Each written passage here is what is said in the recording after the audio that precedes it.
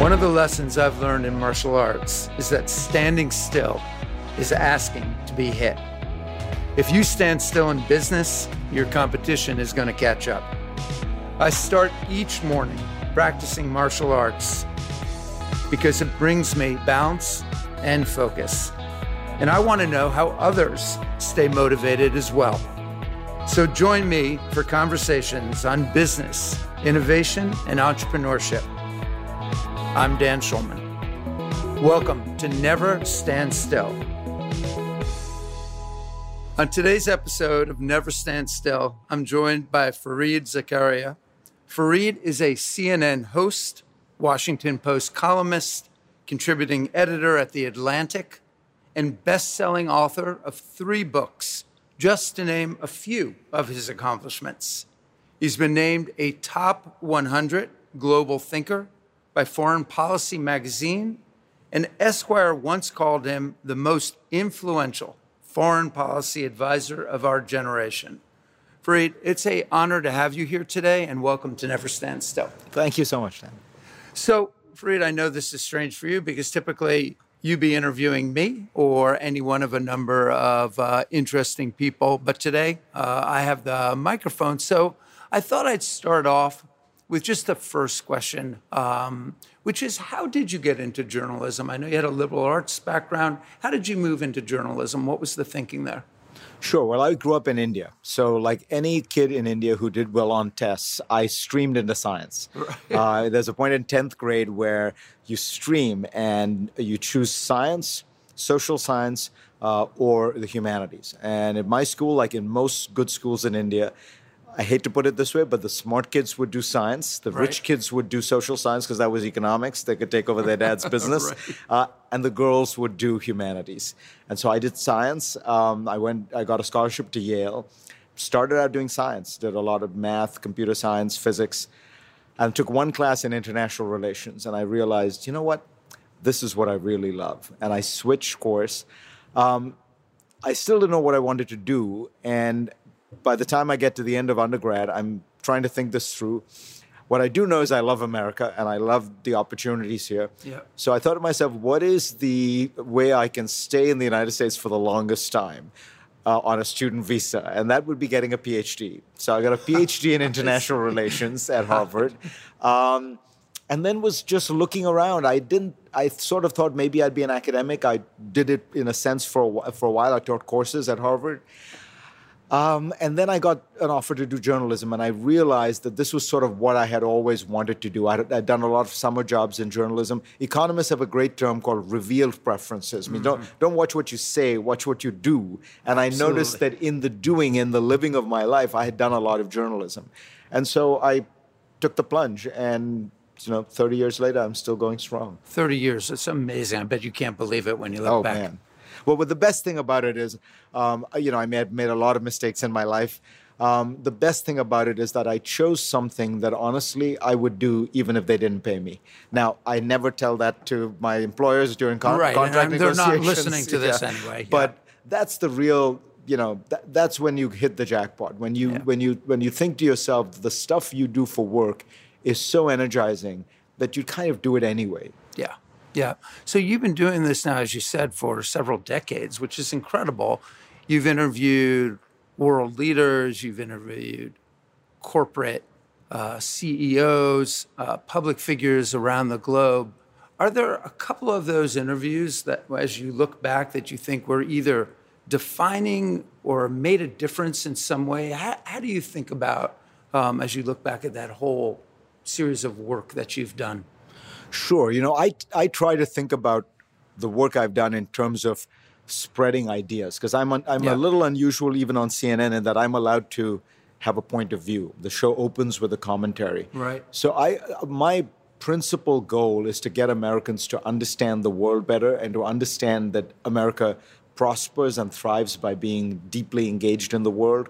And so I sort of view that as the question, the challenge. Mm-hmm. Obviously, right now we're going through some tough times with regard to that, but I also think that the truth is we've had a lot of engagement in globalization, and naturally there's some backlash, and the forces of progress and, if you will, have to keep pushing forward. But in terms of the interviews themselves, I'd say, a few stand out. The smartest guy I ever interviewed at some deep level was Lee Kuan Yew, the founder of Singapore. Sure. Yeah. And the reason I say that is because you find a lot of politicians who are great politicians, kind of good doers, and then you find a lot of intellectuals who are great thinkers.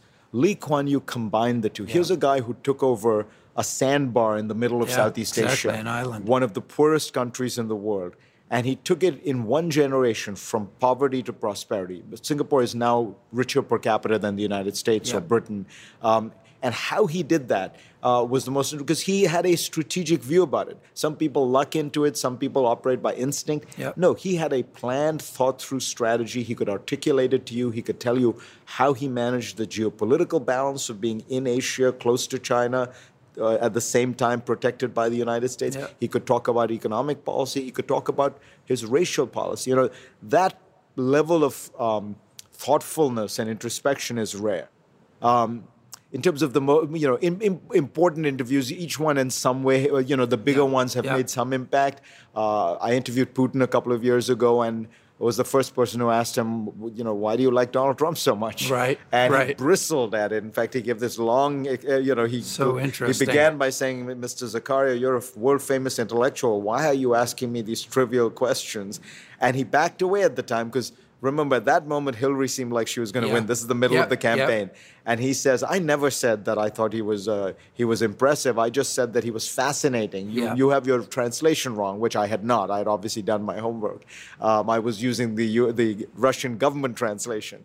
But what I'm struck by with most politicians is that they really stick to their talking points in a way that makes them programmed and formulated. And so one of the things that I think we're seeing with Trump, and in this sense he is a harbinger of the future, is people want to know who you are, really. Yeah. And that's really maybe going to be the new form of politics, where people are going to be a little bit more unscripted and unguarded. Because what Trump has proved is people will forgive a lot of so-called mistakes if they feel as though it's just coming from you authentically. Yeah.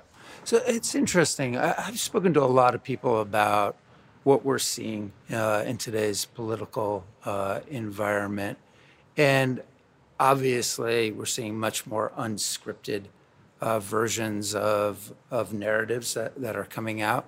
There is a ton, though, of thought around this idea of fake news, that even though it may be unscripted, it still is a narrative that's trying to be propagated, and even if it may not have its full roots in veracity, it's still, if it's said enough, and if other things are sort of demeaned as fake news, then, something becomes the truth out there, which is an interesting new concept, maybe not so new, actually.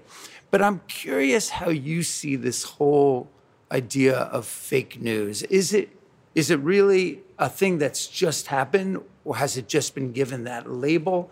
And you're right at the forefront of that. CNN is in the crosshairs often of that.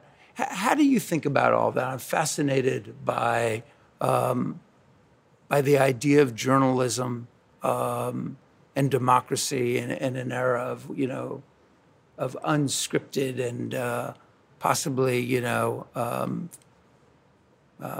ideas that may not be rooted in truths.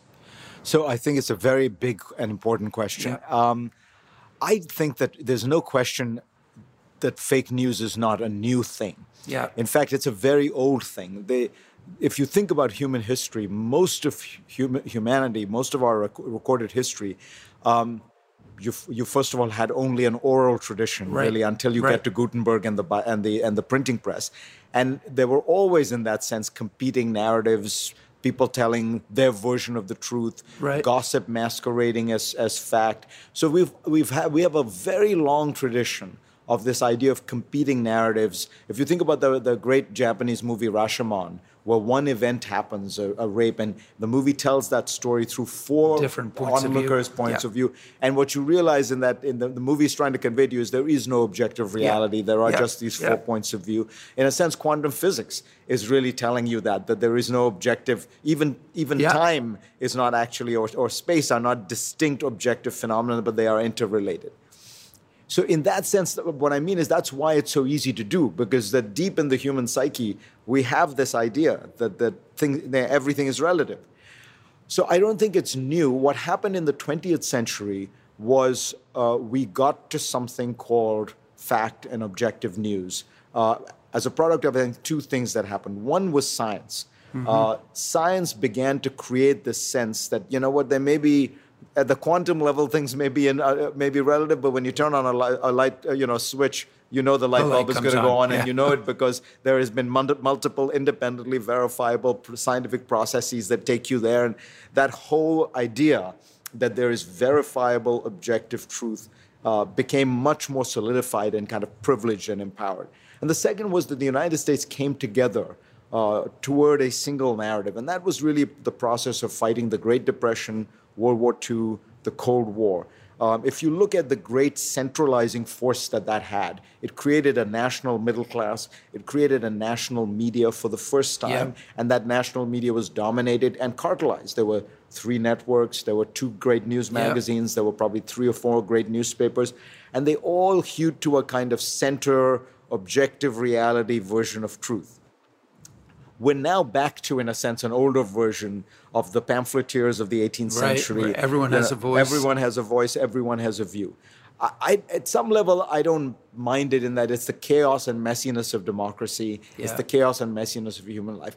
What I do worry about is, it is also, however, a rejection of science, of the idea of progress, of the idea of objective reality. And that's very discouraging. That's very worrying. I mean, I don't mind that people, in a sense, when somebody like Trump says, look, this is fake news. And what he's trying to say is, this is their left-wing anti-Trump spin on things. That's fine. Of course. But when you say 2 + 2 = 6, that's when you start to get at, you're assaulting a very important foundation of modern life. At the end of the day, to my mind, one of the main reasons human life has gotten better, human beings have gotten better, is because of the Enlightenment, the scientific revolution, the industrial revolution, the biochemical, and all those things are based on fact and science. And so you start saying, global warming isn't happening, or whatever it is, that we're not going to study the effects. We're not going to even commission studies on the effects of having these many guns in the country, because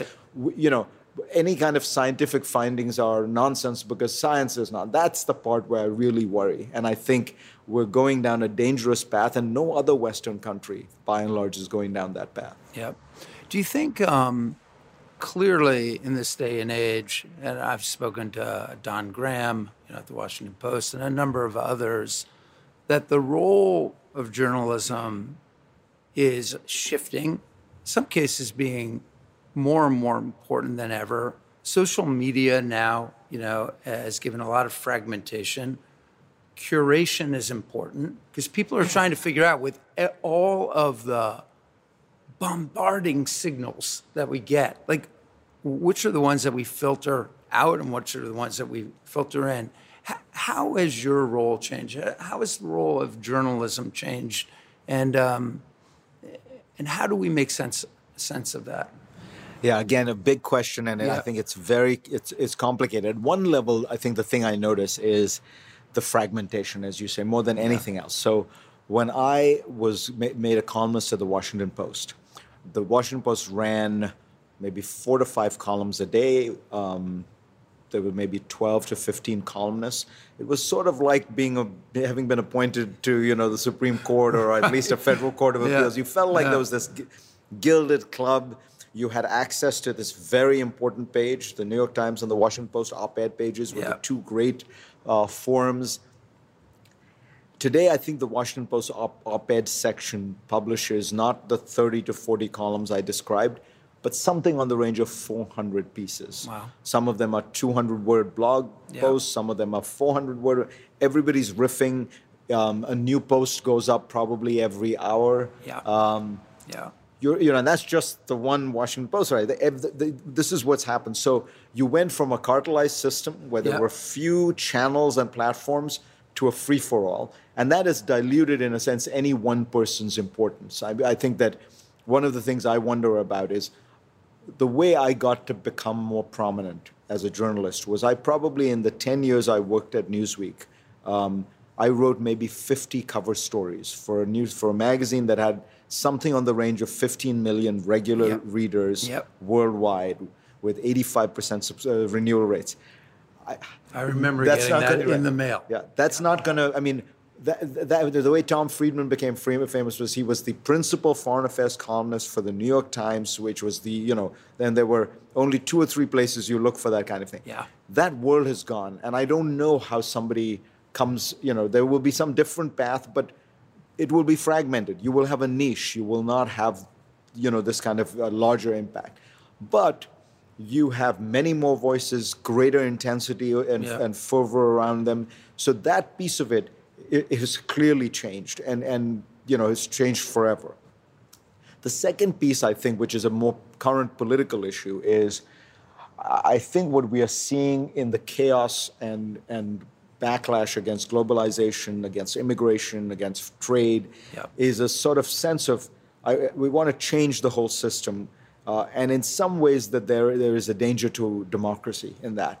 And the press has to play its part in maintaining the American democratic system. And I don't mean just against Donald Trump. I think that there are these illiberal forces, first of all, everywhere in the world. You see them from Russia to Turkey to India to Europe. And I look at these places, and what I notice is the places that descend and really go down a path of no return, like Russia or Turkey, the press and the courts didn't fight back hard enough. You can have all the best laws in the world, but you have to have actual engagement and pushback.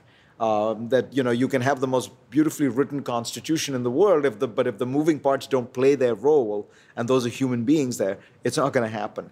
And one thing that gives me some optimism about America is you look at the courts, you look at the independent agencies like the FBI, you look at the press.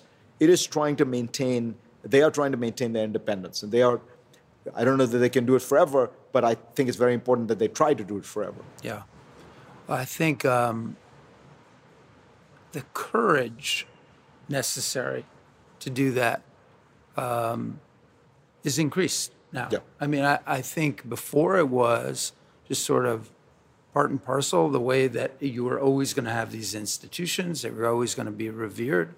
I think as you've had more fragmentation, they've been under attack a lot more. And therefore, I think individuals, actually, the leaders of those, the people in the public face, there's a lot more courage necessary, I think. There's a lot more. I have a ton more respect for those who do what I think are very straightforward, fact-based journalism in an era where you do have a lot of fragmentation happening right now. And I worry that fragmentation can lead to people becoming more polarized because they listen to a particular channel of information that comes in, not a TV channel, but just a particular channel of information, and really trying to understand. I think it's so important in our democracy that we have, statesmen that look above their own common good and listen to both points of view and try to rationalize that. And I just think we're in a little bit of a different world right now, and I admire what you and others are doing. I think it takes a ton of courage. I think even us as CEOs need to step up, have a voice, talk about values, and really start to advocate for civil liberties, because I think that's just so important. I think it's such an important point. Part of what's happened is the press has in the best cases, the press has discovered the importance of its role. I think a lot of journalists were just doing a job, and then when you start to see this stuff, the attack and the way in which it can spiral downward, I think people realize, we're not just here with doing a job. We have a role, a civic role in society. And I agree with you, Dan. I think it's very important that CEOs do that as well. Of course, they have shareholders to worry about. Yeah. Of course, they have a business, but they also play a role within society. I mean, business is today as important as the church was in the Middle Ages, right? It's the dominant central institution. Most people derive their sense of satisfaction and their livelihood from a private sector organization. So those private sector organizations have to ask themselves, how do we maintain this system? It's not a natural, freely occurring system. It exists because we live in a framework of laws and culture. Yep. And how do we, make sure that system doesn't get totally screwed up? Yeah. That piece, I think, is very important. The other thing you raised, which I just want to touch on, the incentives right now in the media are to polarize. Yes. You get much more attention and money if you go hard left or hard right. Yeah. The tragedy is that most of the country is in the middle. Not most of the activists, not most of the primary voters, but the average person in America is in the center. And one of the problems of this technology is that the technology has empowered this polarization because you can select, but it doesn't actually serve the majority because it tends to serve the most intense and aggressive minorities. How to solve that problem, which is being exacerbated but not caused by technology, is one of the great challenges I think we face, because otherwise we end up not with majority rule in America, but with minority rule, the rule of the most intense minorities. I think it's a great point. One of my favorite poems, we'll talk about liberal education in a second, is Yeats' The Falconer, where it says, the worst of us are filled with a passionate intensity. And I think the best lack all conviction and the worst are filled with passionate intensity. Exactly. So I think now you have these platforms that enable those minorities to have very loud voices, whereas before we may not have had that. And I just think it's a part of the world we need to think about here. I think you've just written a book in defense of a liberal education, which I think is a fascinating topic, because as things become more complex right now in our worlds, and most of my guests actually grew up in liberal arts educations. Why is it that you felt the need to write this book now, and what reaction have you gotten to it? It's interesting. I find that we're living in a time when technology is so dominant that we're worried we're falling behind, that everybody has become obsessed with the idea of STEM as science, technology, engineering, math. And I come out of that background in a sense. I started out in that field, and I have huge respect for it, and I think it's incredibly important. But I think that people sometimes misunderstand that life is much larger and more complex, and that a STEM has to be one foundation of it.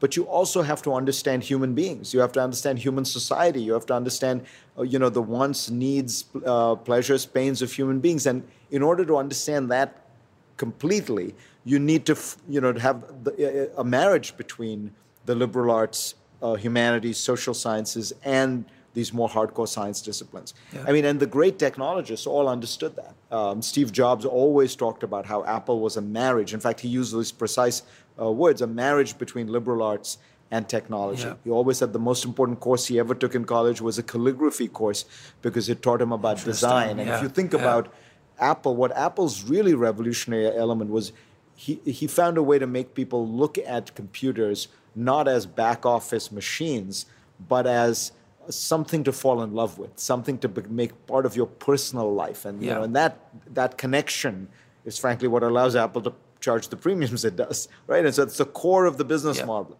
Zuckerberg told me that the most important courses he took at Harvard was psychology courses. Well, he was thinking of becoming a psychology major. Of course, he was obsessed with computers and always was but the reason was, he said, he was always interested in what human beings need and want, and that Facebook is founded, he said, on technology and psychology. And the psychology being understanding, and you remember from the days of MySpace and Twitter, that people didn't want to be anonymous or pseudonymous. They didn't want these handles. They wanted a place where they could be themselves, where their friends could know who they were, and that's why the identity in Facebook is very, it started with college. So you could be sure that somebody was who they said they were. And that psychological insight that you wanted to be known to your friends is at the heart of what is now one of the 5 biggest companies in the world. Yeah. And on you can go. The point being really at some fundamental level, you can understand technology, but if you don't understand how human beings use the technology, you're not going to make money. Yeah. And you know this better than anyone because you're in a business that is very much a combination of technology and human interaction with it. I'd also say that the best companies in the world are the best companies in the world because they have the best employees. And the only way you attract the best employees, at least in my opinion, is that you paint a incredibly compelling vision and mission for the company and values that support it.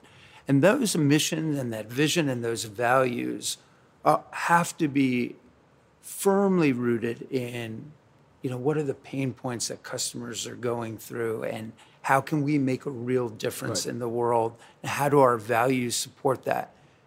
People flock to companies where they can make a difference. You said it yourself, like you want to go, you would do the same thing that you're doing today, for nothing.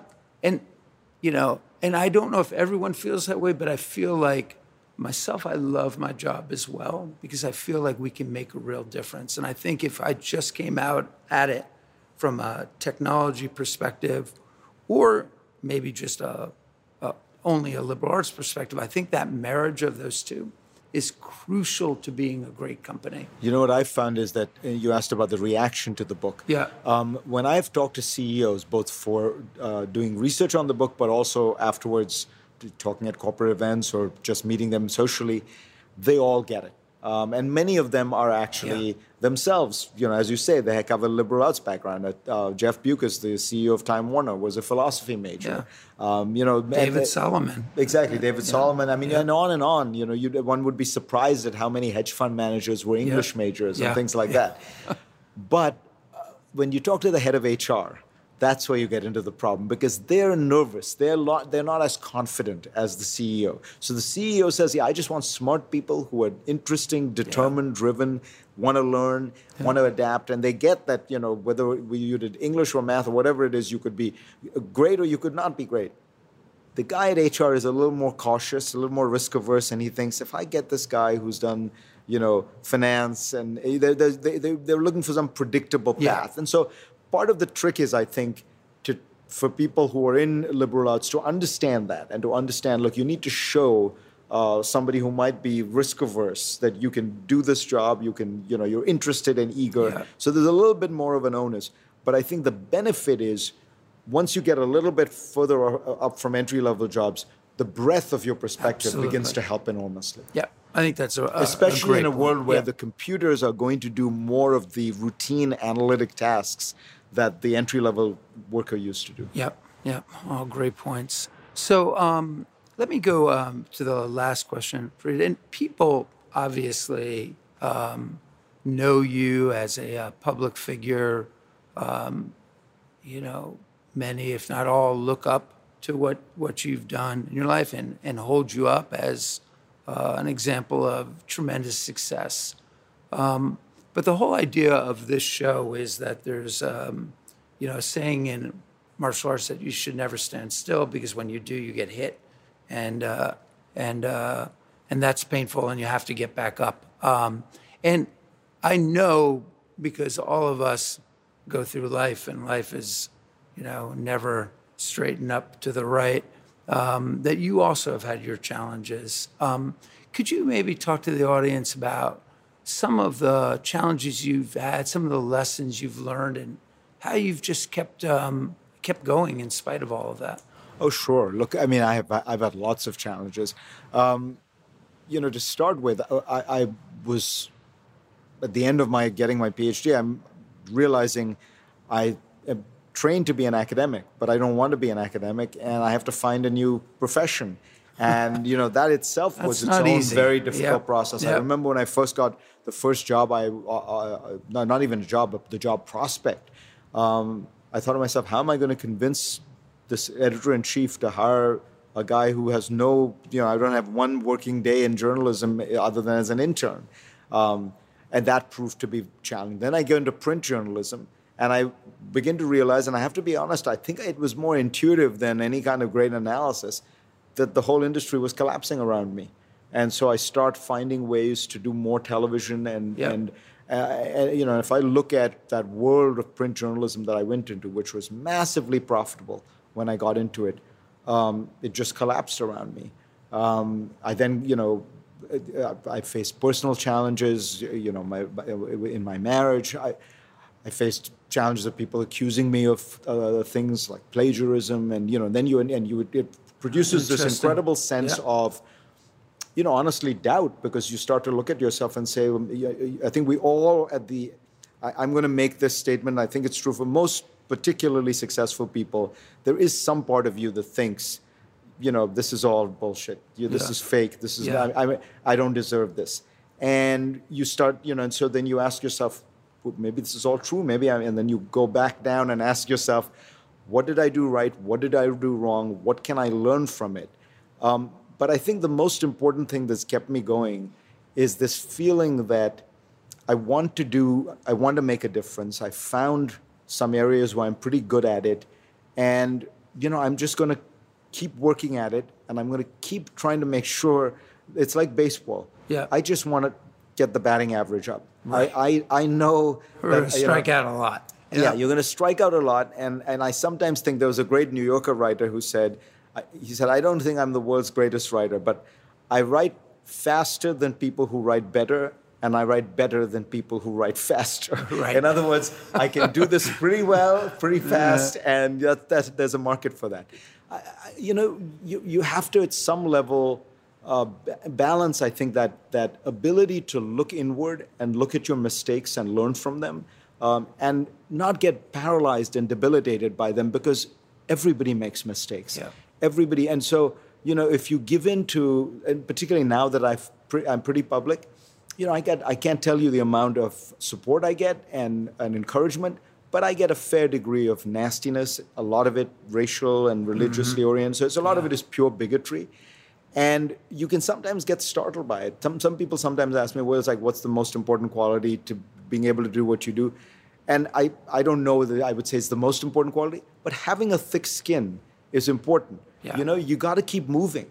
And if you stop moving, as you say, you're going to die. And if you can stop moving because you get debilitated by doubt and paralysis. And the way to think about it, I think, is not that you should therefore just kind of have bravado and move forward. No, you have to turn back. You have to look inside. You have to ask yourself where you made mistakes. But that shouldn't stop you from moving forward. Well, those mistakes are opportunities to learn and move forward. Yeah. And so that's what I try to do. And my advice to people would be really, more than anything else, just don't give up. Life is long, life is rich, life is complicated. Yeah. But if you give up on yourself, why is somebody else going to make a bet on you? I think those are so many great points. I also think, there are very few people in the world. Bill Clinton famously said, the moment I was born, I knew I wanted to be president.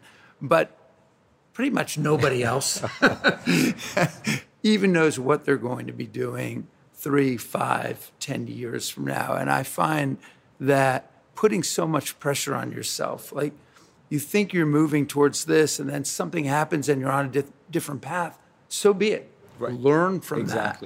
And then move forward on whatever that path may be. And so, listen, Fareed, I just want to thank you. It was a great conversation. I learned a ton. I hope that people watching also feel that same sense of so many lessons and so many insights that you have. So thank you so much for being on the show. I really appreciate it. Hey, I really enjoyed it. Thank you. Me too. Thanks.